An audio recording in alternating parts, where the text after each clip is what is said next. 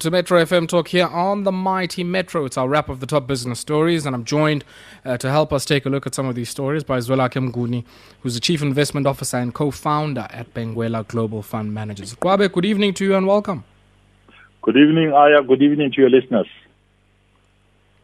Kwabe, I want us to start off here with Sun International, and I guess sounding like a sort of stuck record here, but it seems whenever the results come out from the insurers and some in the tourism sector during this COVID moment, all we hear about is hefty losses, write-downs, and all manner of other things. Yeah, I mean, Sun International advised shareholders that it is going to be making a substantial loss of about 2.9 billion. And part of the loss is because they had to write down the assets. And the big thing is that they've been hit hard by COVID-19, and their investments that they made a few years ago in South America have also not worked out so well. So they were left with debt, and they had to do a rights issue. And if you think about that rights issue, I mean, in August, would you say they're ruining that now? I mean, if you think about their base of shareholders prior to the end of last year and prior to that rights issue and where that is now, I mean, what do you make of that? 136 million shares in issue up to around 264 million shares in issue at probably the worst time where you probably want to be diluting any value. Indeed, but I mean, I think one has to realize that they were quite desperate at the time, and there was a risk that they would breach their debt covenants and all those things, and they needed to raise capital. So oftentimes companies don't want to raise equity capital. They would often raise debt instead. But when times are desperate, when the bankers don't want to lend you money, you're probably going to have to go to the equity holders and say, can you put in some money into the business so that we can continue operating?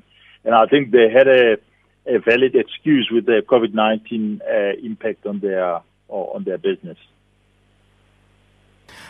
Talking about that COVID-19 impact, I mean, that write down of some of the assets that many of our listeners would be familiar with, Sun City, Boardwalk, Maslow, Santon. I mean, is it just a sign of the times? And I guess, are they maybe betting on all of this pent-up demand? Because, some people might say, their shareholders, Alan Gray and Value Capital Partners, were holding out on the basis of the long-term potential. They were holding out against a potential takeover offer from Latin America, based on the long-term potential of the sector. Would you say they've overstated that? Or I guess, do you also hold the view that pent-up demand might be, the savior of this particular sector? No, I think there's a significant change in the business. And if one looks at how they arrive at these impairments, basically they have to look forward and see what potential cash flows these businesses can generate, and then discount them back to today. And the essence of it is that if there was a recovery that was embedded in these valuations of the assets, they would have basically been reflected by a lower impairment. And I think this just reflects that their view of the world has actually deteriorated massively, particularly for Sun City, Boardwalk, and Maslow. The reality is that in the long term, once we are out of the COVID situation, we probably will see a recovery in the sector, the tourism sector, the restaurant sector. I mean, there should be a decent recovery. Whether we would recover to 2019 levels remains open to question. And let's shift our attention to the retail sector now. What do you make of what's been happening out at Massmart and the sale of some of the assets that they see as non-core, the likes of Cambridge Food, Rhino Cash and Carry, and Massfresh? Yeah, I think Massmart was also on the ropes, and you remember after Walmart bought into Massmart, I think it was around 150 rands, and their stock collapsed to probably around the 30s. And the big thing has been the realization that they had expanded way too far into areas where they didn't have a competitive advantage. And one such area is the food and the fresh area. I mean, those type of products are actually highly perishable. You need to turn them around fairly quickly. Otherwise, your losses accumulate fairly quickly. So I think that exit is part of the strategy to basically save on the cost and basically turn this business back to good levels of profitability. Mm-hmm. And what do you make, I guess, of some of the other turnaround actions outside of the SADC region that they've undertaken? Yeah, look, they've been quite successful. I mean, unfortunately, these things have come with loss of jobs. I mean, if I take the Dion Wyatt, for example, that was completely shut down. I mean, it's unfortunate, but all they're trying to do is to try and survive. They've been successful to actually turn the business around. They're on their way to stability now, but they're basically just selling these businesses that they think would actually, they don't have a excellence in actually running them. Talking about people, I guess, buying businesses left, right, and center, we'll certainly come back to, I guess, the story of Sibanye and what they're putting out to the rumor mill. But let's maybe go to the insurance sector there, where I guess many of those in the life insurance game. I was saying last week to one of our contributors, if you're in the insurance game, you probably double hit. On the one hand, you know, the death claims have gone up, but also when it comes to premium income, many people have lost their jobs and are unable to contribute to their premiums.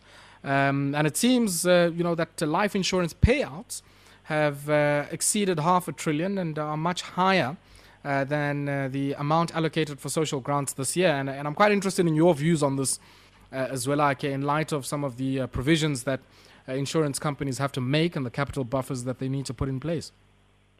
Yeah, I mean, the number is astounding. I think there's no doubt about it. And I think if one looks at the COVID-19 impact, and I mean, certainly the industry has been hit hard. And I think they've provided for those losses, most of them.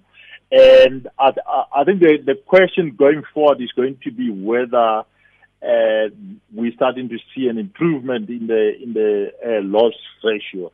I do think that we might see that towards the end of 2021, but it's been a tough year for the insurers. And as you say, I mean, they've paid out more than the social grants.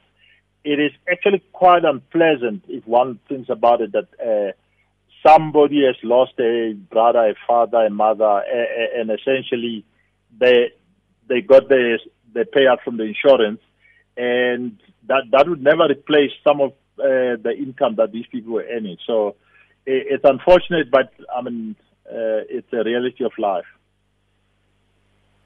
And if you look, I mean, at some of this data that's come out from ASISA, the Association for Savings and Investments in South Africa, what do you make of the capital allocation decisions during this time? I mean, the ASISA's come out and said, the sector's well capitalized. But I'm quite interested, I guess, in what you infer from a risk perspective in some of the choices of where the capital has been allocated. So we know many of these insurers hold multi-asset portfolios. And it seems, I guess, in the South African context, probably equities underweight compared to comparable, portfolios elsewhere. Yeah, I mean, I can understand why they are underweight equities, because they tend to want the security of the income to basically have clarity in terms of the cash flows that they can generate. And I think the bonds, for example, as you highlight in the multi-asset portfolio, would play an important role in that. But I do think also that the volatility kind of led them to shift slightly away from equities. And I think that is probably a mistake for those that did it, because generally you get a bad patch and then it's probably the best time to invest in the equities. But long term, I do think that the SA bonds, especially relative to international bonds, they probably do well. I mean, the yields are quite high, but relative to equities, probably our equities would recover a lot better than the bonds. But that remains to be seen. It's been the story of the last 3-4 years. Yeah. And I guess, a lot of that story over the last sort of half a decade or so has made many throw out sort of all of those, I guess, theories between risk and return in many of the finance textbooks. I mean, if you look at how the JSE, the all shares performed in that period as well. But Zwelakhe, I guess, the other issue, and we heard, the CEO of MMI or Metropolitan saying sometime last week that, they're already costing in their provisions a third wave of this pandemic. Now, if this virus mutates in different kind of ways, we might be dealing with this, much longer than just a third wave. What's that going to mean for, I guess, the capital adequacy of some of the reserves these guys have, but also, I guess, what ends up happening when it comes to the liability side of things? Yeah, I mean, the third wave would probably, first of all, the SA insurers, the financial services industry is very well capitalized. So a lot of these businesses have quite a healthy amount of capital set aside, lots of excess capital. I think the third wave, what it would do is, those that, like you said, the metropolitans, the momentum, they're basically looking ahead and basically expecting that if it doesn't materialize, or at least if it's not as bad as they expect it to be, they'll definitely pull back some of those provisions. But in the current environment, they definitely look vulnerable. I mean, we could have another cycle of bad performance numbers on the JSE insurers, and only then would the thing start clearing up.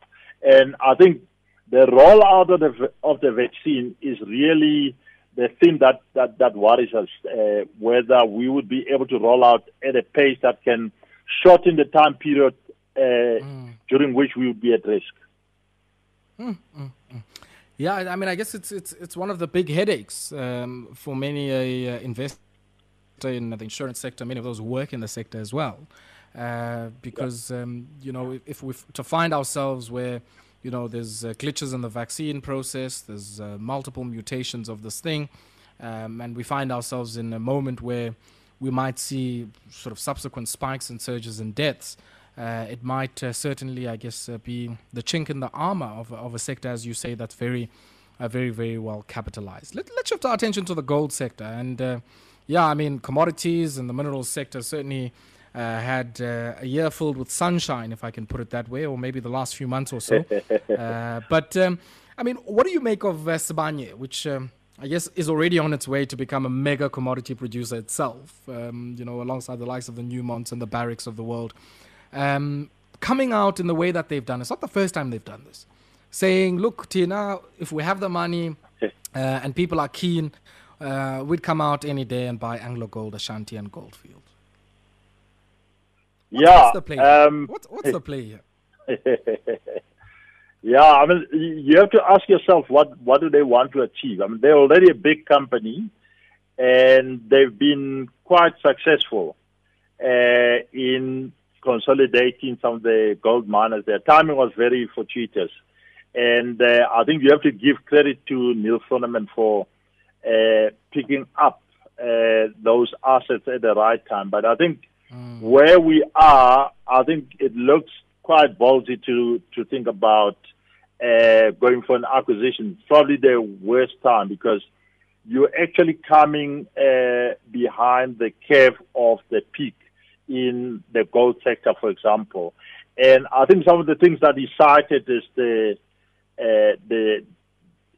important things to why they need to do it. I find them ridiculous. So if you think about Newmont or Newcrest, why would they want to come to South Africa? There's already a very complicated BE regime. There is also a very deep level mining that is happening, which puts the returns on invested capital quite at risk. So sure. You need a unique operator to be in South Africa. So the justification of wanting to buy other guys on the basis of a foreign buyer coming and taking them out, I don't think that makes sense. I think it's more about building an empire. From where I'm sitting. But you see, like in many other sectors, people would want to build empire because they know the scale benefits that come with it. They know in a tough environment you can underprice or outprice everybody from the marketplace. Market dominance in a sense gives you certain operational and I guess market advantages.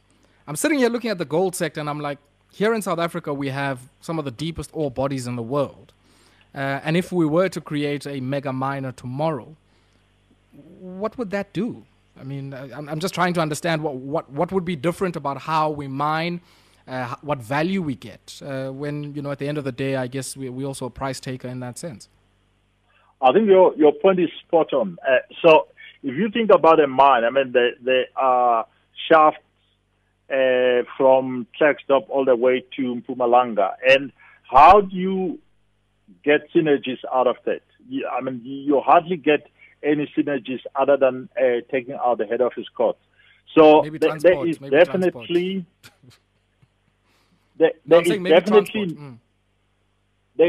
no value in actually thinking about synergies in this kind of sector. Like you say, we are mining at deeper levels. I mean, what more? It becomes more complicated. The refrigeration costs or the cooling costs become higher. The cost of supporting the mine infrastructure is higher. Why would you want to consolidate in this sector? It doesn't make sense. I guess maybe the answer to that might be ego. What do you think? Yeah. You said it. But yeah, I agree. I think Neil comes from a long way, and some of us would remember that he was at Aflease, which didn't really take off. But he's been successful this time around, and I think he deserves the credit. I think the what appears on the surface is that the business is cash flush. Instead of sticking to what he promised when he took Sibanye over, he said he's going to pay out dividends, and he seems to be veering away from that whole thing. He's been buying other businesses continuously. So, the timing might not be so fortuitous as it was in the past. So, I definitely think that he better be cautious on this one.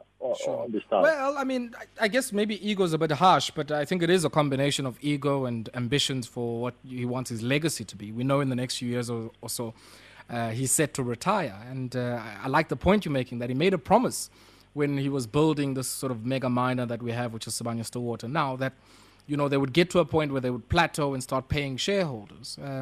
And certainly from what you're seeing, Zwelakhe, are you suggesting that it seems the messaging is shifting somewhat towards a shopping spree rather than maybe a payday for shareholders? Indeed. And just, on this whole thing about consolidation, it's not a new thing. There was a company which still listed the Harmony Gold under Bernard Swanepoel, where it went out and bought all the old shafts that were owned by the bigger miners that were running away from the challenging operating environment. And they became very successful. But eventually that caught up with them. Where the depth of mining, the cost of production caught up with them. And when the gold price went into a bear market, they actually struggled. They were actually bailed out by the gold price. What Neil Froneman is proposing is not new, and what we've seen in the past, for example, from a Harmony Gold situation, it can work for a short time, but eventually it doesn't work out. Harmony got to a point where it wanted to take Goldfields over and in a hostile manner. So I think we are almost there, and it's quite concerning. So the shift from the original messaging is quite concerning. Yeah. Do you not think it's a safe gamble, Zwelakhe? Just a last comment on your end. A safe gamble, because I'll tell you why I say this. The stimulus checks doing the rounds, in Europe, in the US, and in China. And many people are really banking, I guess, on a super cycle here for many in the commodities game, just based on sort of credit and money conditions in the marketplace globally. Would you not say that it's a fair gamble to say, let's consolidate now so that by the time the price environment gives us some sunshine and hay, we'll be able, I guess, to make a brief exit once the bear market comes again? I think that one is to go a level lower to say what is the cost of production. I mean, many of these miners are producing at around 1,100, 1,200 all in cost. And I think why I don't think it's a safe bet is that as the price comes down, what the price has enabled is for them to go to some of the shafts where the cost of production was 1,400 and the gold price went to 2,200, and they basically were able to mine those because suddenly these things are profitable. And as the price of gold pulls back, you're basically going to get a challenge in terms of some of these shafts. You're going to have to shut down production. So I definitely think that they are sailing too close to the wind with an acquisition spree. It's probably the wrong time for it. Yeah. Kwabe, it's always a pleasure to catch up with you, my brother, and to hear your very deep insights into the space. And I think that last comment, just on the cost conditions in the sector, I mean, if the price were to shift at least by $100 or so, people would start to get very, very worried. And when I say shift, I mean shift downwards. But as always, Zwelakhe, a pleasure catching up with you, my brother, and thank you. Thank you. Yeah, and I guess the comment Zwelakhe making there is that consolidation hasn't only been in that sector, but if you think about just the JSE as well, over 900 listings around the mid-90s, and there's about 350 people in that market now. So that's something to chew on. Let's take a brief break, and when we come back, we go into our Shop Stewards Corner.